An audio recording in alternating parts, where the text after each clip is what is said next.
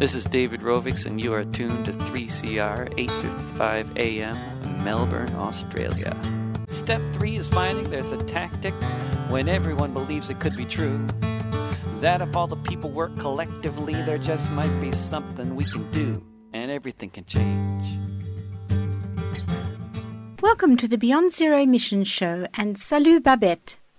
Tonight's show takes us to several conferences and shows you what exciting times we're living in. The Smart Energy Conference was in Sydney, and it took place at the Conference Centre in Darling Harbour.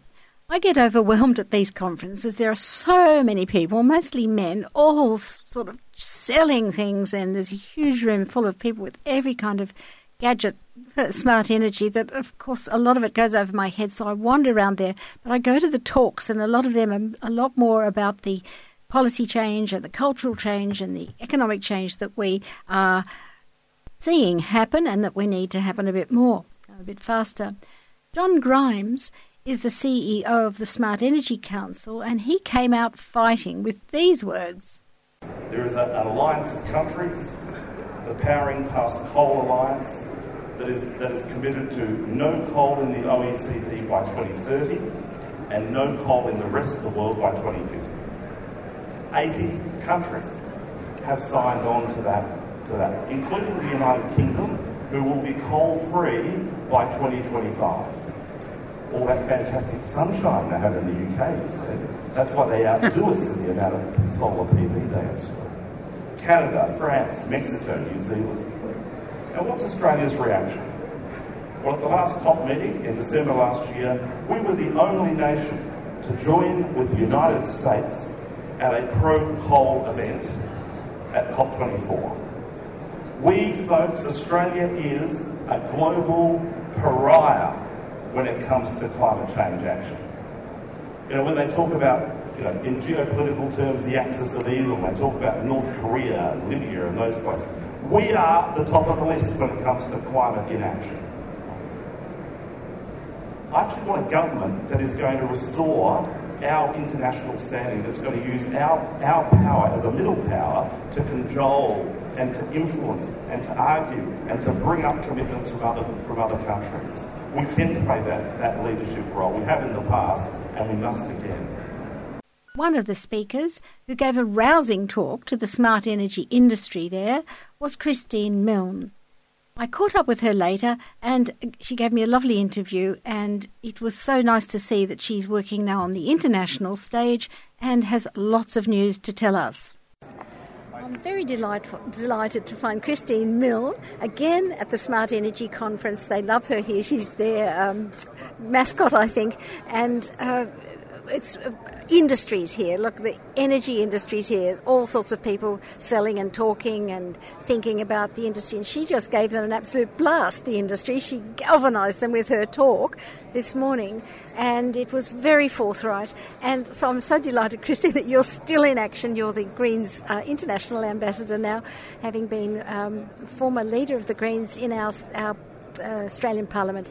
But could you please tell us, in a simplified form, what you said to the industry? Why do you think? Yeah, I've always thought the industry was a bit sort of reticent and a bit sitting on their hands as far as taking political action goes. What did you want to tell them? Well, when I first started in politics, when we talked about the environment and global warming, we talked about renewable energy as a solution. So it was always in the same frame: environment, climate, renewable energy. Then over the years, the general discussion of environment was dropped and people just talked about climate change and renewables being a solution. But I've noticed in the last 5 years, as renewable energy has become really big business, hugely successful, what we have seen is the renewable energy sector has abandoned any discussion of global warming. It just talks about industry expansion, what the industry needs, and by doing that, by decoupling renewable energy from climate ambition, it has meant that the big corporate players who've moved into the renewables, many of them still have portfolios of at least 50 or 70% fossil fuels, are very happy to see the transition slow down and are very happy to see gas written back in as some sort of solution to the climate crisis and made as some kind of hybrid with renewables, and it's just not on. And I wanted to say to the sector, every single time you sit there and talk and use the language of the fossil fuel sector like blue hydrogen, it is actually black hydrogen. It is made from gas, methane going to atmosphere. We do not want black hydrogen, and the only reason they call it blue is because people think of nice, crisp, cool, clear blue water. It's black. But also, every time you slow down and talk about ambition and start talking about carbon neutral or net carbon zero, what you're saying is you can balance out the renewable energy, which is zero carbon, with fossil fuels. Well, you can't, and it's actually leading to a high level of complacency. And that's what I wanted to say to the industry. You have to recouple with climate ambition. When you do that, you understand that the age of any fossil fuels is over. No more coal, no gas, no black hydrogen. Hydrogen's a terrific transport fuel, but only if it comes from electrolysis of water, which is powered by renewable energy. That's green hydrogen, that's good hydrogen, but this black stuff is just more of a major export rescue package, if you like, for North West Shelf gas. I imagine some of those people were quite gobsmacked by that, because I actually follow the news a lot and I care about climate change, but I hadn't picked up that word net as a specially weasel word. Can you explain what net zero carbon means? Like, why take out the net? Well, if you just talk about zero emissions, it means you're saying zero fossil fuel emissions to atmosphere, full stop. None. That means there is no role for gas with carbon capture and storage. There is no role for gas combined with plantation forestry in northwest Western Australia, which you then burn, which you then bury with carbon capture and storage. It makes it very clear that zero emissions means zero fossil fuels. If you add the word net, then you are suggesting there is a balance between fossil fuels and renewable energy. Fossil fuels with offsets or carbon capture and storage and renewable energy, and that is where the weasel words set in.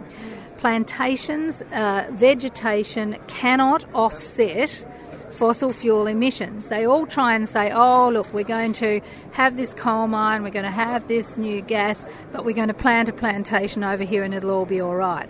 Well, it won't, and the reason for that is that oil, gas and coal have been stored in the earth for millions of years where they are effectively inactive. It's just buried there.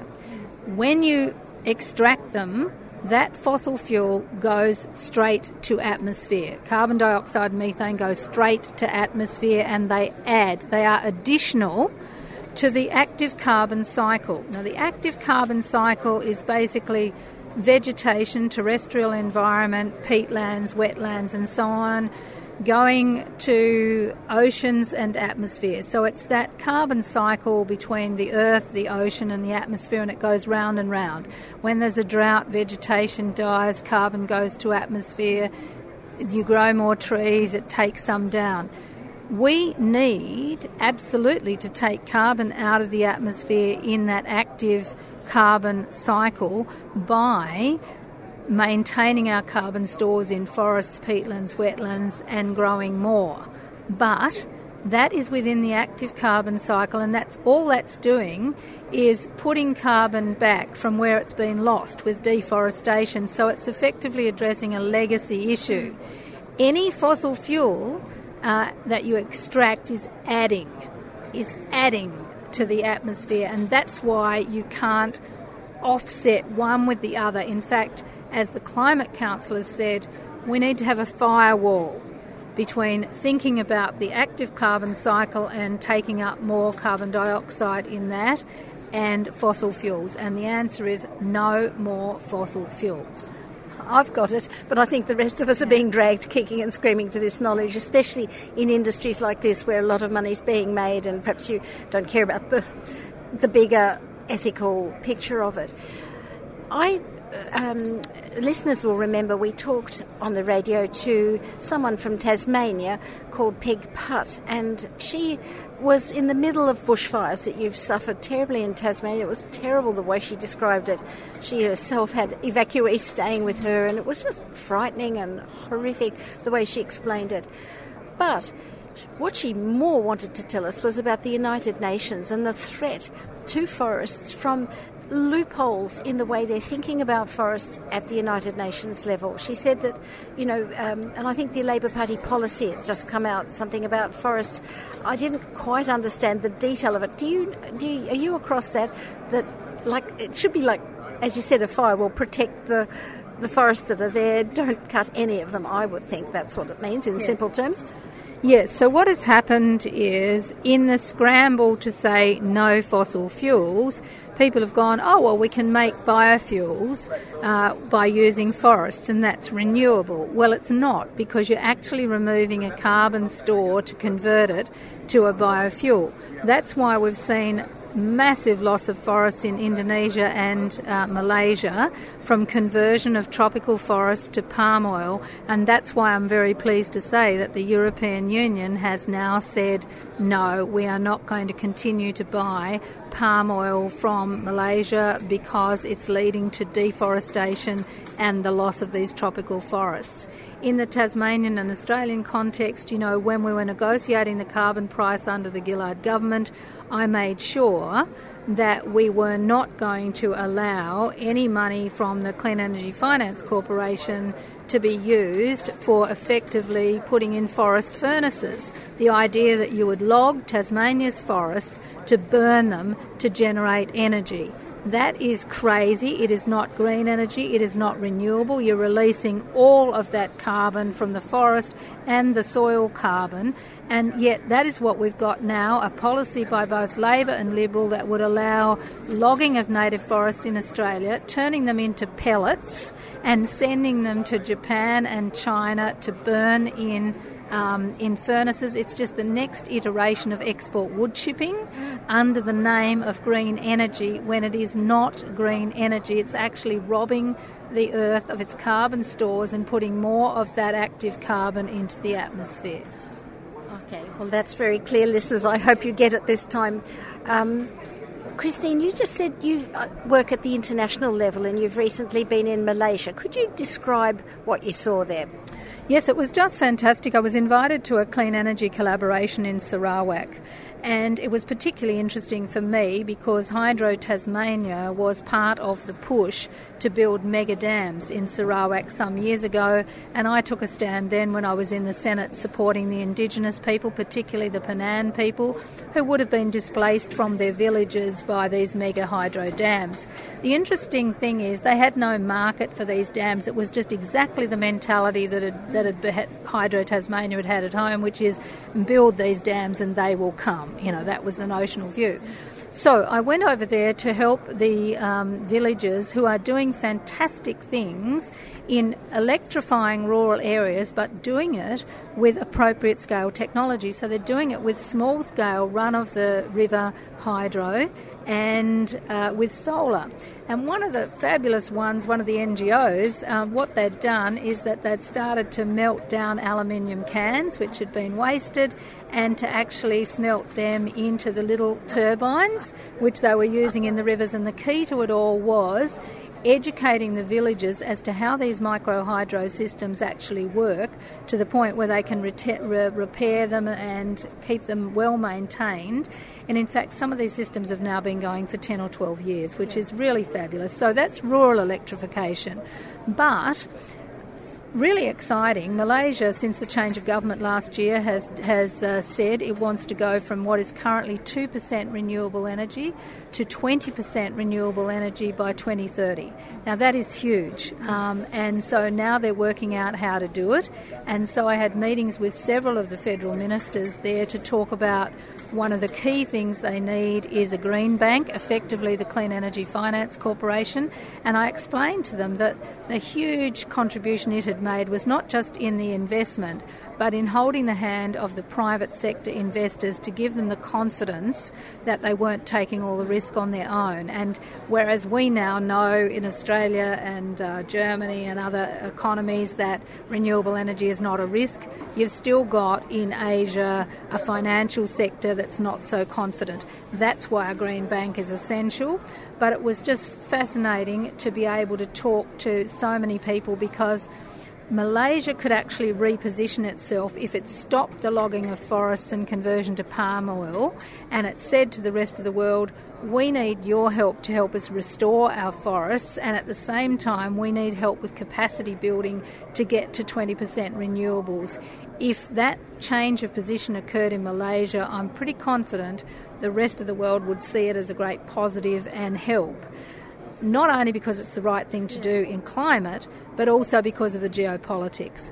China has moved in with debt diplomacy in Sri Lanka, in Myanmar, and so we now have got the situation where the rest of the world can see that if you want a bulwark against Chinese debt influencing decisions that are made at the national level, and Cambodia is of course in that same position as Sri Lanka and Myanmar. So I think there are lots of reasons why the rest of the world might now suddenly take a keen interest in Malaysia. Yeah, I love hearing that. I was in Malaysia a few years ago and I went to a conference in Malacca, and there were these gigantic Danish men there who were giving expertise to the Malacca government on efficiency, and they'd transferred all their hospitals into energy efficient hospitals, and it was just that, transfers of knowledge. And I feel here we're at this industry conference, it's all about making money and being good by the climate, but I think there's a huge role for Australia, not just to export energy, but to export expertise and know-how.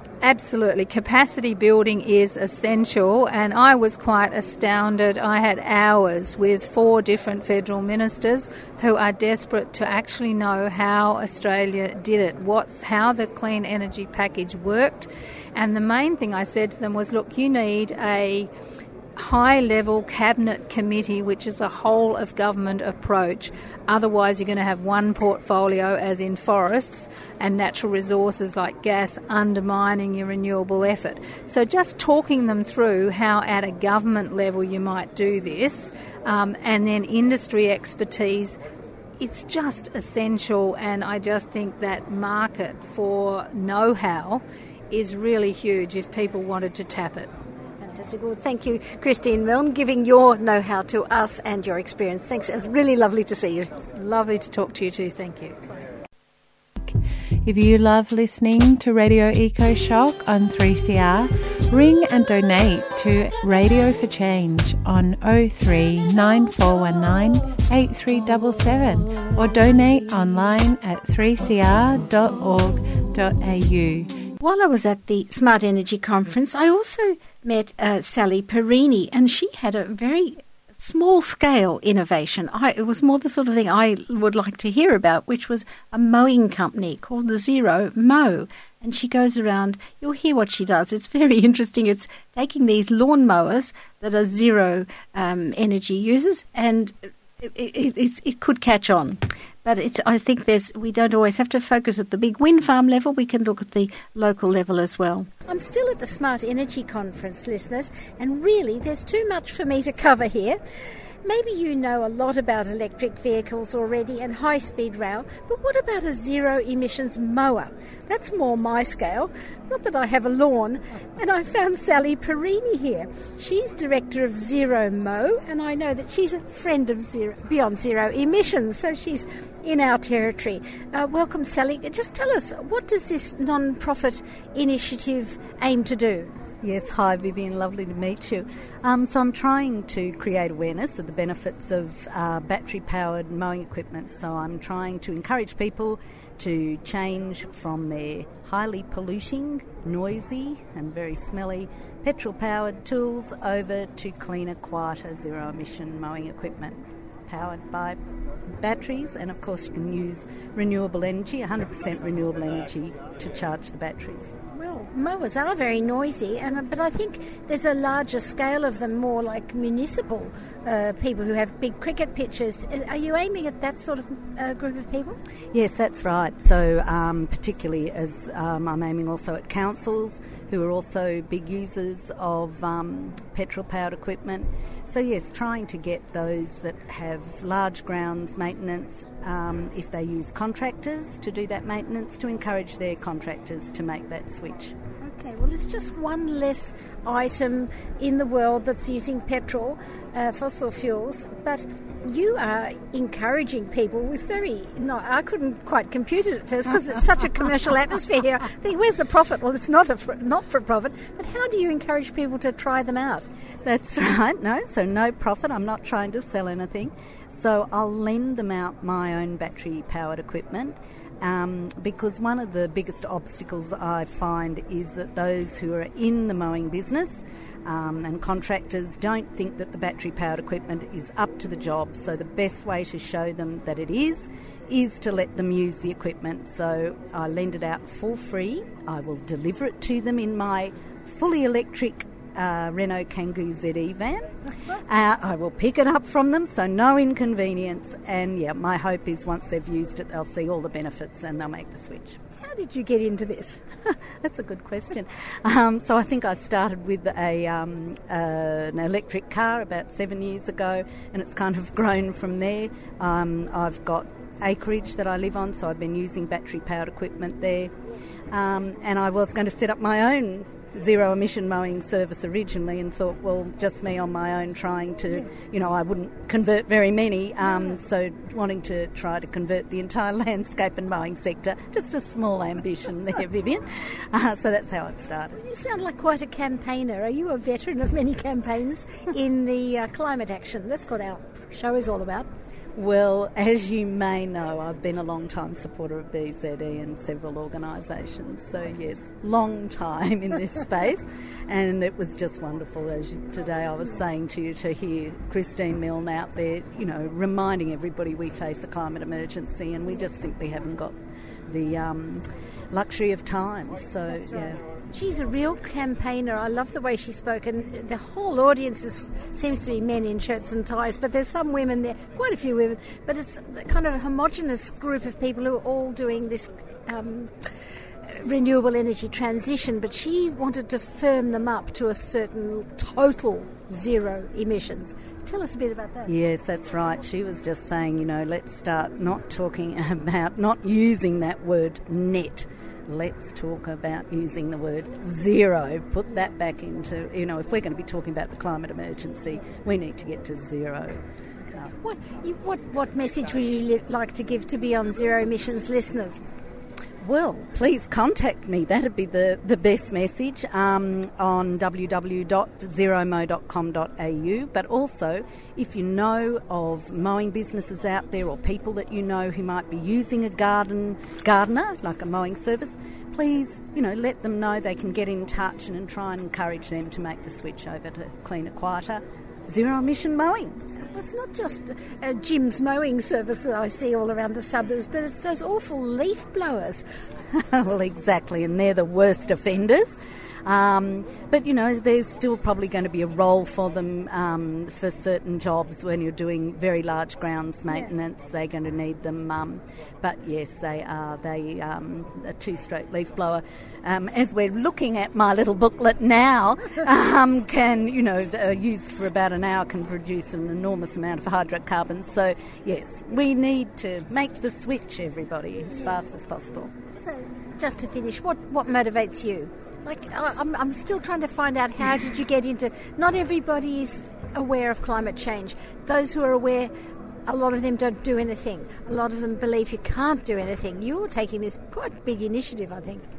Yeah, well, I think it's exactly like Christine Milne said today, that we really do have a climate emergency, and I think a lot of people say they're concerned, but I don't know whether they understand the magnitude of the threat, and I think if you did, there'd be a lot more people doing exactly like I'm doing, and a lot more people perhaps volunteering for BZE. Yeah, that's right. They take that as a cue, listeners. But if you've got solar panels on your roof and you're plugging in your EV, why not plug in a motor mower as well? And it's called Zero Mow, which is a weird-looking word, Z-E-R-O-M-O-W.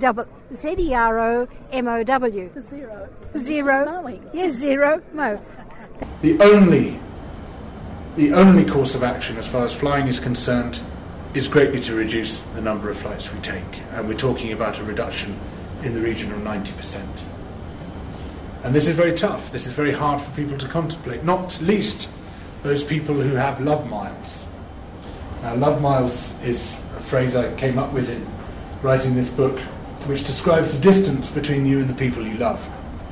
If you have family in Australia, if you have a friend's wedding to go to in New York, you have love miles with those people. And you feel a moral obligation to redeem those love miles. And you're all laughing because I'm sure you've all got them. And you understand what I'm talking about. And here we see two valid moral codes in irreconcilable antagonism. It is wrong not to go to your best friend's wedding in Cape Town. It is also wrong to go there. And in climate change, we see the requirement for a whole new moral code. I'm at the Smart Energy Conference, and there's a very exciting little van in the corner here. It is little. It's a van for small businesses, but it's an electric vehicle. And I have Dr. Charles Kung with us, who is the designer. And he was introduced as a great inventor. And they launched his vehicle yesterday with John Hewson and Zali Steggall, all politicians, launching it. And everyone's very excited that there'd be a good uptake for this. And I think because it's a smallish van, it probably would appeal to a lot of businesses. He also is interested in the planning of high-speed rail systems, which he was involved in Taiwan. So, welcome, Charles. And could you tell us what is so special, first of all, about the van? Okay. Your name is Vivian, right? Yes. Vivian, the difference of our van from others is basically we are constructing the vehicle with composite material, and which is different from the regular body, which is made out of stamped sheet metals. And this makes the whole design, engineering, and also manufacturing system different from what has been with automotive industry. In principle, it will greatly simplify the process and simplify the development, product development, and also the initial investment. So this could bring another scenario of manufacturing for automotive industry. Well, at the moment, the man who introduced you yesterday said that it arrived in Australia in 6 packs, flat packs, and was assembled here. Is that the way it would continue? Well, it really depends on the quantity. If we continue to do this, when the demand is growing, and we could do a lot more with a local factory. That means we can manufacture or source parts from local factories instead of importing all of them. For very few number of it, in the beginning, we probably will have to import a lot right now. Okay. It's a small van. It looks to me a sort of van that a postal man would use. What sort of market are you looking at?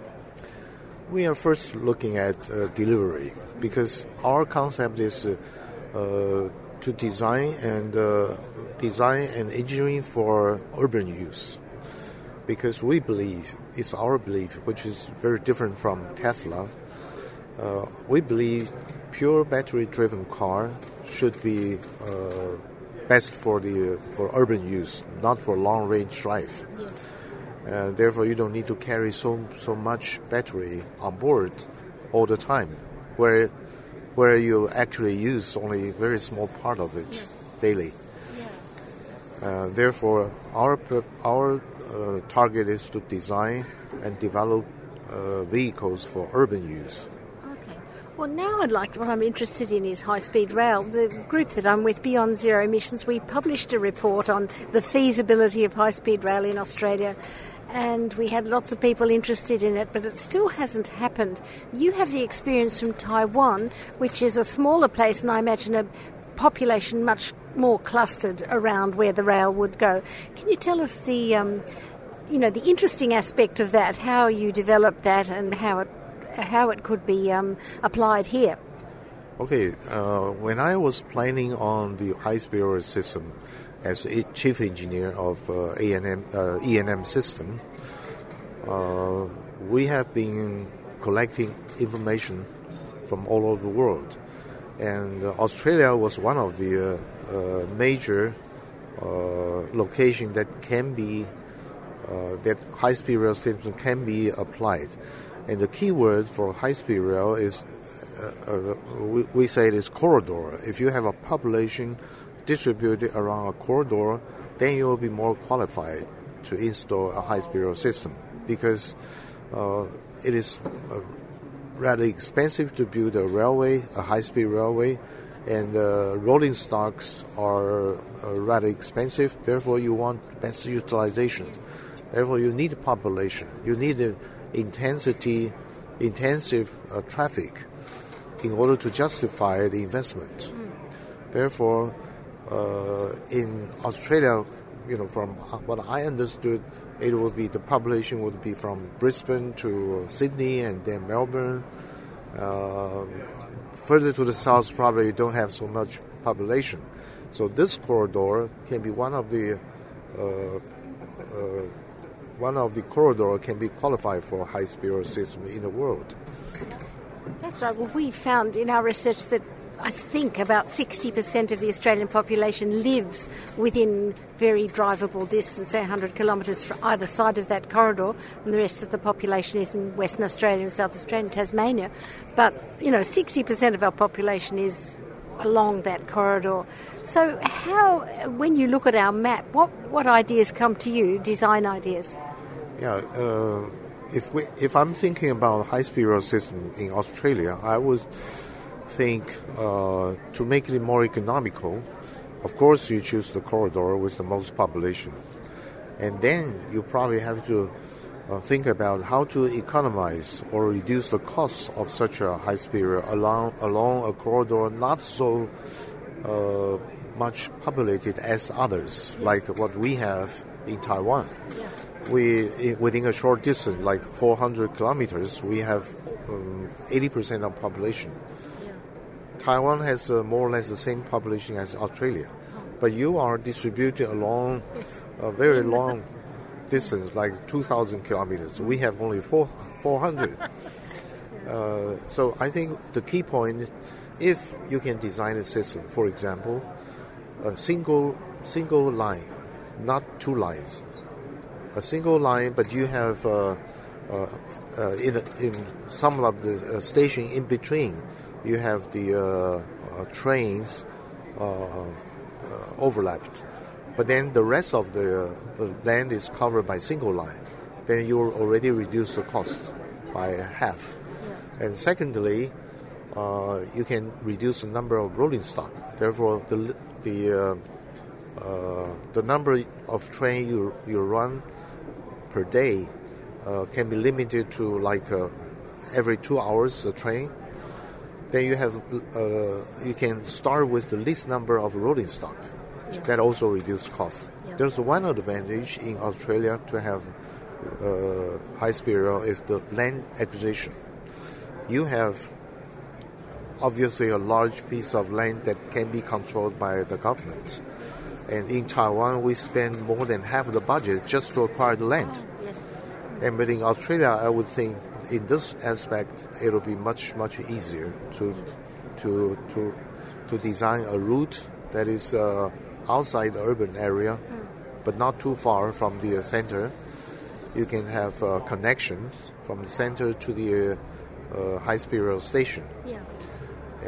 And the high-speed rail station itself can be developed into another urban center too. But that's in the in the time to come.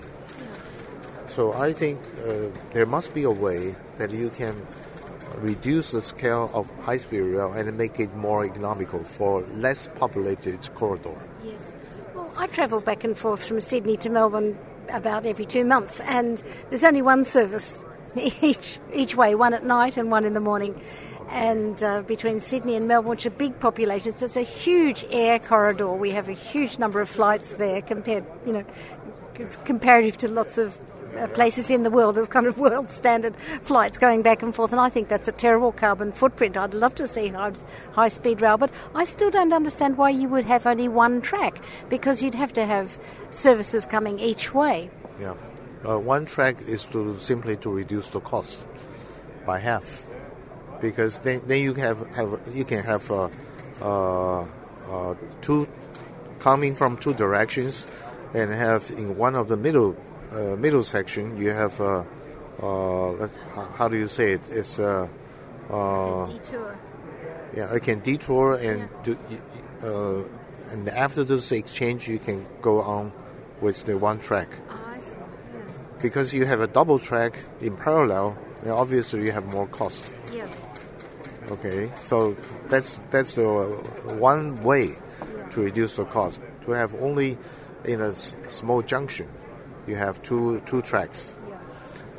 Well, I'm very excited. I ask everyone I can about this because I think this would reduce our flying carbon emissions, and it would be very lovely to decentralise the big cities, which are getting too top-heavy, and it would be lovely to put people out so that they could work in the cities but live in those more rural places, but quick travel. What I can think is maybe the first obstacles would be those airline companies. Yes, that's right. They would not like to see their passengers are reduced. That's right. We're putting in new airports in both of those cities. Well, thank you very much. Is there anything else you'd like to say along the lines of climate action through engineering?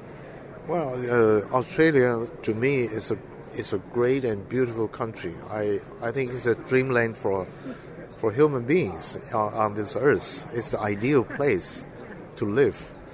I personally would like to see this place keep developed and become more and more advanced in developing human culture. We need such a place to give a human being more dreams. Mm-hmm. What a lovely way to end. Thank you very much. So that was Dr. Charles Kung, and he's an engineer, an expert in high-speed rail, and now he's launching a van here that might take off. Thank you very much. Thank you, Vivian. Hal, I'm worried about climate change. Are we in trouble? Don't be glum, Dave. Right now, solar, wind power, hydropower, and carbon sequestration technologies are being developed throughout laboratories all over the world. I need more information, Hal. I can't give that to you, Dave. Tune in to BZE Technology on Fridays, 8:30 to 9 a.m. on 3CR. When? Fridays, 8:30 to 9 a.m. on 3CR. So after the Smart Energy Conference in Sydney, I turned up in Melbourne, and one of the meetings I went to in Kooyong just before the election, I was very interested to listen to Oliver Yates.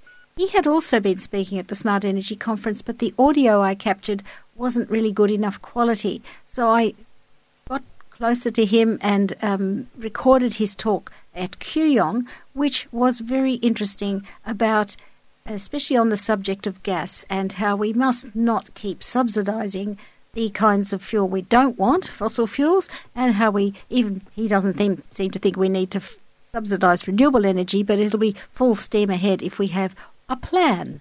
So Oliver Yates. Thank you. Well, look, the question really went to is, do we need to go and frack the hell out of the Northern Territory and continue on this fossil fuel binge that we've got? And the answer is no. The government should not be providing the $1.4 billion subsidy to enable us to tap that resource. The only reason why we have a gas, quote, shortage is because the private sector overbuilt the vacuum cleaner in Gladstone.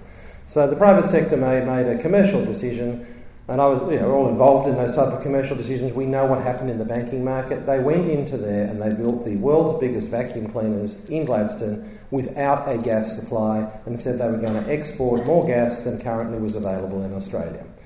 They took a view that they were going to be able to frack the hell out of the country, and what happened is the farmers prevented them. So what they did is they just sucked all the domestic gas. And what they said at the time is, don't worry, backers, because what we're going to do is we're going to drive up the gas price so high that manufacturing industry will scream until blood comes out of the government's ears and they'll allow us to frack the place. So don't worry about it, we'll get the gas eventually. Well, that was a bad commercial decision. When will this government call the commercial decision that those guys made bad and tell them there'll be domestic gas reservation systems and you'll lose? We also need to get real here with the climate change debate. We actually need to stop opening new fossil fuel resources. We have to. Every time we do this, when you open it, it will be used. It's a bit like a bottle of wine. When you open it, it'll be drunk, okay? Do not open it, do not go to the cellar, leave it where it is, because that's what we must do at this stage. This is a real crisis situation. We have to stop it. We have to stop our own addiction. We are addicted to using fossil fuels. We don't need to be. We don't need to subsidise renewables. And God damn it, we certainly shouldn't be subsidising more fossil fuels. Thank you. And lastly, listeners, this is a marvellous interview also about gas, but it's from a health perspective. I met Professor Haswell, Melissa Haswell, up at Gloucester. I couldn't include this interview in my Gloucester program, but I really want you to hear it because she has studied in great detail the local effects on the Aboriginal people and the other local people in this remote area called Beetaloo Basin if fracking of gas goes ahead, and if that gas is piped out to the world, the climate effects will be very bad for their health and all of our health. So, Professor Melissa Haswell. Welcome, listeners, to the Beyond Zero Emission Show. I'm still at Gloucester, and I've found one of the people I've interviewed many years ago. You might remember Professor Melissa Haswell. She's a member of the Doctors for the Environment group. She's also professor in the School of Public Health and Social Work at QUT. So welcome, Melissa. Thank you very much, Vivian. And I'd like to ask you a lot of things, but mostly tonight, let's focus on coal seam gas. And you've just been to Poland before Christmas to the COP24, and I think you created your publication just before that. Could you just tell us what it's about, the health implications? We're talking about coal seam gas and the health implications for people. Well, Vivian, we still don't know very much about coal seam gas and health because most of the research that's been done has been done in the United States, and that has been looking at shale gas mining. Increasingly, the reason why we know a lot about shale gas mining is because all across the United States, a number of researchers, epidemiologists, environmental health researchers have looked at what's been happening over there in terms of health impacts of shale gas mining. But there are lots of similarities between coal seam gas mining and shale gas mining, but there are also differences. So the reason why, particularly for Australia, the shale gas mining is important is because if you go further west beyond Queensland and New South Wales, we find that moratoriums have been lifted in the Northern Territory and Western Australia. We still have a moratorium in some parts of South Australia, particularly the south. Yep. We have a ban in Victoria of both conventional and unconventional gas.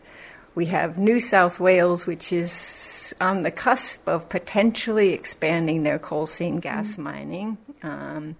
And we have Queensland that's just continuing and continuing. So, well, you're here to frighten us. I don't think you frightened the Northern Territory quite enough, because they lifted their moratorium, which is annoying and terrible, because I was in Adelaide before Christmas at the Labor Party conference, and some of those people from Beetaloo Basin, Aboriginal people living in they explained how remote their communities were and how few people live there. It's not Bentley, it's not East Coast Australia where you can get 3,000 people mobilised. They're living in very remote places, and I feel that my Melbourne audience and the podcast audience should know about it. So what's on the cards for them if they get this massive industrial expansion, piping gas out of there? Just locally, what's the health impact for them? Yeah. So locally over in the United States, there is now over 1,500 papers, publications on the environmental health and direct health impacts associated with living near shale gas wells. And that's the kind of mining they're talking about for the Northern Territory that goes deep, deep in the earth. So there's a number of papers now that have started to characterize the chemicals, not just the chemicals used in fracking, which is what most of the focus is on, but actually the chemicals that are in the wastewater, which is enormous quantities of water that come up through the operations. And that's a mixing of the added chemicals together with chemicals that have been sitting on around in the shale for millions of years. Yeah. So that cocktail can include heavy metals, volatile organic compounds, PAHs, polycyclic aromatic hydrocarbons, potentially radioactive components, as well as what we call endocrine disrupting chemicals, or chemicals that can disrupt the communication in our bodies, development, etc. But I know there's a problem that they can't really dispose of the wastewater. Sometimes it tips over if there's flooding. I think that's happened, hasn't it? But people aren't going to be drinking that water. How could it affect your health if you lived there? Well, in the Northern Territory, there's already difficulties in terms of water supplies. And the cleaner the water is from where you take it from, the less treatment that's required.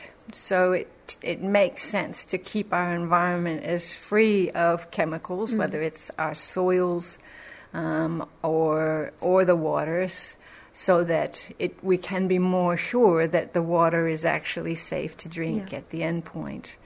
And when we look in the United States, the EPA a couple of years ago did a very extensive study across the country, and they certainly found instances of spillages of every sort of way that water from waste can get into the environment, and also we found that reinjection is sometimes related to seismic activity, which also isn't something. So there really isn't a safe way of disposing of wastewater, fully safe way. Yeah. I'll just play devil's advocate here. Pretend I'm a company owner of a coal seam gas drilling company. I'm very keen to get the big profits out of it. I would reassure you that I can control all of that. I'll keep all of that water safe, and I won't release anything into the atmosphere. And on the other side, there's a person there who's living in a remote community who can't get information about that. How are they going to be protected? What is likely to happen to them? What illnesses are they likely to get that would counteract my argument as saying nothing will happen to you? The biggest one, I think, of major concern, especially for Aboriginal communities, but for every community, is there appears to be a higher frequency of low birth weight, babies born lighter than compared to mothers living further out, birth complications, and also, just to say that in Aboriginal communities, there's already challenges around low birth weight, and it's been one of the most difficult things in terms of the gap to close, because there's so many things that contribute to low birth weight. Then another one on top of all the other is, I think we need to look at that very, very carefully, that vulnerability. Also, complications from asthma, so more needing to go to the doctor and get a changed prescription, more emergency department visits, and more actually hospitalizations from asthma. Yeah. And Aboriginal children do have a higher rate of asthma already. Yeah. So introducing something that could potentially increase that's very concerning. There's now hospitalization studies which have shown people living closer to wells have higher rates of cardiovascular hospitalizations in some areas, higher respiratory illnesses, skin conditions. One recently came out regarding kidney conditions, urinary and kidney conditions. So all of those, every single one of those is already, Aboriginal people have a higher burden from those things. Then we can look at traffic accidents. And the one place in Australia where traffic accident rates stand out is the Northern Territory. So there's a very high large trucks associated with the gas industry moving through the roads. So again, we're adding an industry that does already has been associated with higher accidents on top of that. Well, I know there's a category called psychosocial stress. In one of your publications you say that, and I know the Queensland people, I've read many testimonies from Queensland people, can't stand all the bright lights at night, can't stand all this huge industrial activity in a place that was previously rural, plus they've got no control over it, and families are fractured and divided about it. Could you talk a little bit about that side, the social impact? I mean, this is a bit last ditch, I think. We're broadcasting about this, but the moratorium has been lifted. That industry is going ahead. But what can you say about the totally criminal kind of impact it could have on communities? Yep, so there has been the least studies about psychosocial impacts in the United States, but it's actually an area where Australia has particularly focused and brought quite a lot of understanding. You've been listening to the Beyond Zero Emissions Community Show at Radio 3CR. Tonight we heard from John Grimes at the Smart Energy Conference. He was speaking to an energy audience, but he pulled no punches. We folks, Australia is a global pariah when it comes to climate change action.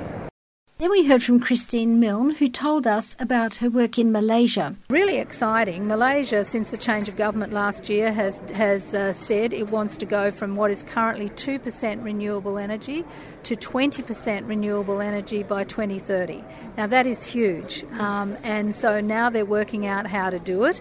And so I had meetings with several of the federal ministers there to talk about one of the key things they need is a green bank, effectively the Clean Energy Finance Corporation. So there is the Green Climate Fund in Korea, which is designed by the UN to be the lead agency for adaptation funding. I've been there many times attending their board meetings. It is clear from my observations at those board meetings that that agency has significant management and governance issues. But again, the Australian government has done what it's always done recently, and it's slashed its funding commitment to the Green Climate Fund in Korea. So it is pivotal an organisation for adaptation, the Green Climate Fund. It is there for the purposes of ensuring that we fairly deal with the Paris commitments, and we share the burdens now across the nations where wealthy nations actually assist developing nations meet the cost of climate change and actually fund what's necessary. The spending relates to damages caused by emissions, which we developed nations have benefited from. Now, that is not something we should be sacrificing our aid budget for. That is a different cause and effect. Then, about the Zero Mow lawnmower from Sally Perini, who is doing this as a non-profit organisation that she's organised herself. We heard about an electric van which was launched at the conference, and it comes in flat packs from Taiwan, and we spoke to the inventor, Dr. Charles Kung. Then Oliver Yates, who was at that conference, but then I didn't record him there. This is from a different conference. He gave us the shocking story of gas and just how dangerous and unnecessary it is for us to continue exploring for gas in Australia and exporting it. But the most important argument against gas was given by Professor Melissa Haswell, who has published on this matter, and she showed us just how many medical studies there are now from the US that indicate it's very unhealthy to be living anywhere near gas fracking, and how our own people from the Beetaloo Basin will be very dangerously impacted by the fracking industry if it gets going in their region of the Northern Territory. It'll be hugely damaging for the rest of us, as the health of the climate will suffer from all that exported gas. I will leave you with Oliver Yates, who was the first head of the Clean Energy Finance Corporation, and he puts it in very clear words, the way forward. So listen to Oliver Yates, and thank you very much for listening to us. We also need to get real here with the climate change debate. We actually need to stop opening new fossil fuel resources. We have to. Every time we do this, when you open it, it will be used. It's a bit like a bottle of wine. When you open it, it'll be drunk, okay? Do not open it, do not go to the cellar, leave it where it is, because that's what we must do at this stage. This is a real crisis situation. We have to stop it. We have to stop our own addiction. We are addicted to using fossil fuels. We don't need to be. We don't need to subsidise renewables.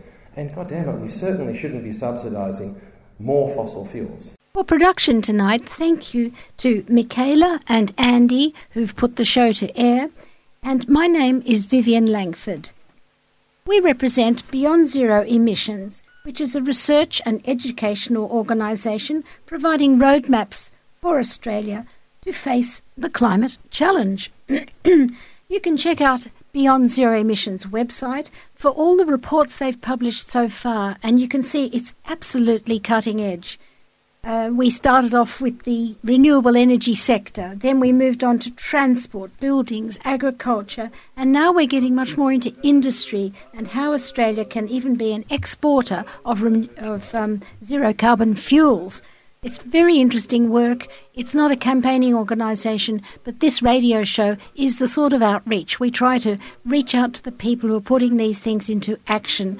Economists, thinkers, writers, psychologists, farmers, all the people that, are making it happen. Lots of the children on the children's strike have said, if nobody's doing anything, but please, if you listen to the archive here, you will see that under the radar, a lot of people are doing something, and it's a race against time. So thank you for listening. Good night and good luck.